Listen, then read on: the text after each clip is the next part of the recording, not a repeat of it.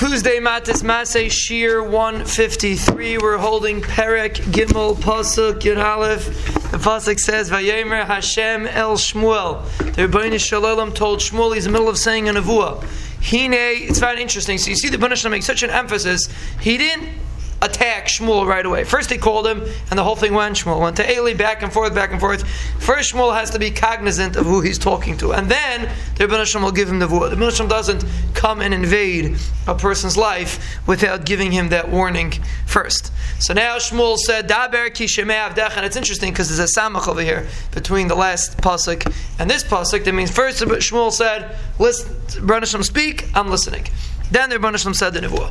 Hine anechi oiseh davar b'Yisrael. I'm going to do something in Klal Yisrael. Asher kol shoymai titzilena shtei oznav. Anybody that hears about this story, his ears will like a lashon of cymbals.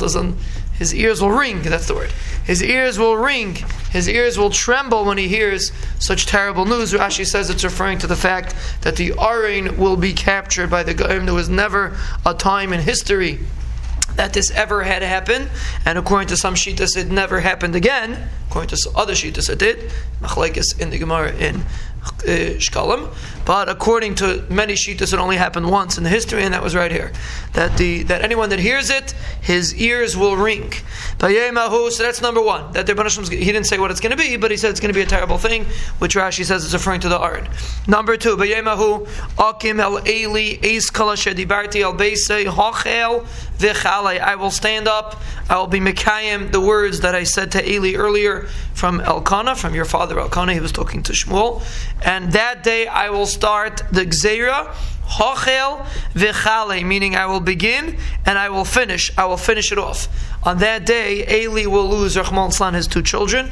His two children will die. That will be like a little bit of the Hashlama on the Gzeira. Chalei means that the Rebbeinu Shalom finishes the Gzeira, but he didn't mamish finish it because eventually it finishes throughout the generations.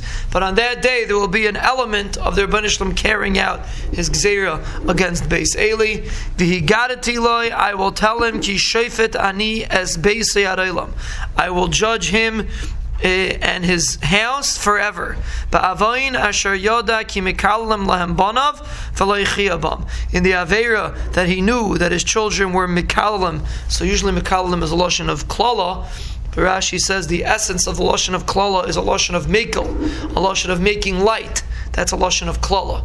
So the banim were making light of the mitzvahs of the Aveda, and therefore v'lo yichiyabam, he didn't remove them from their position. Rashi learns he should have removed them from their position because he didn't remove them from position. Such a terrible Aveira that therefore he, Rachmana litzlan, forever and ever, his children are going to suffer from this terrible Aveira.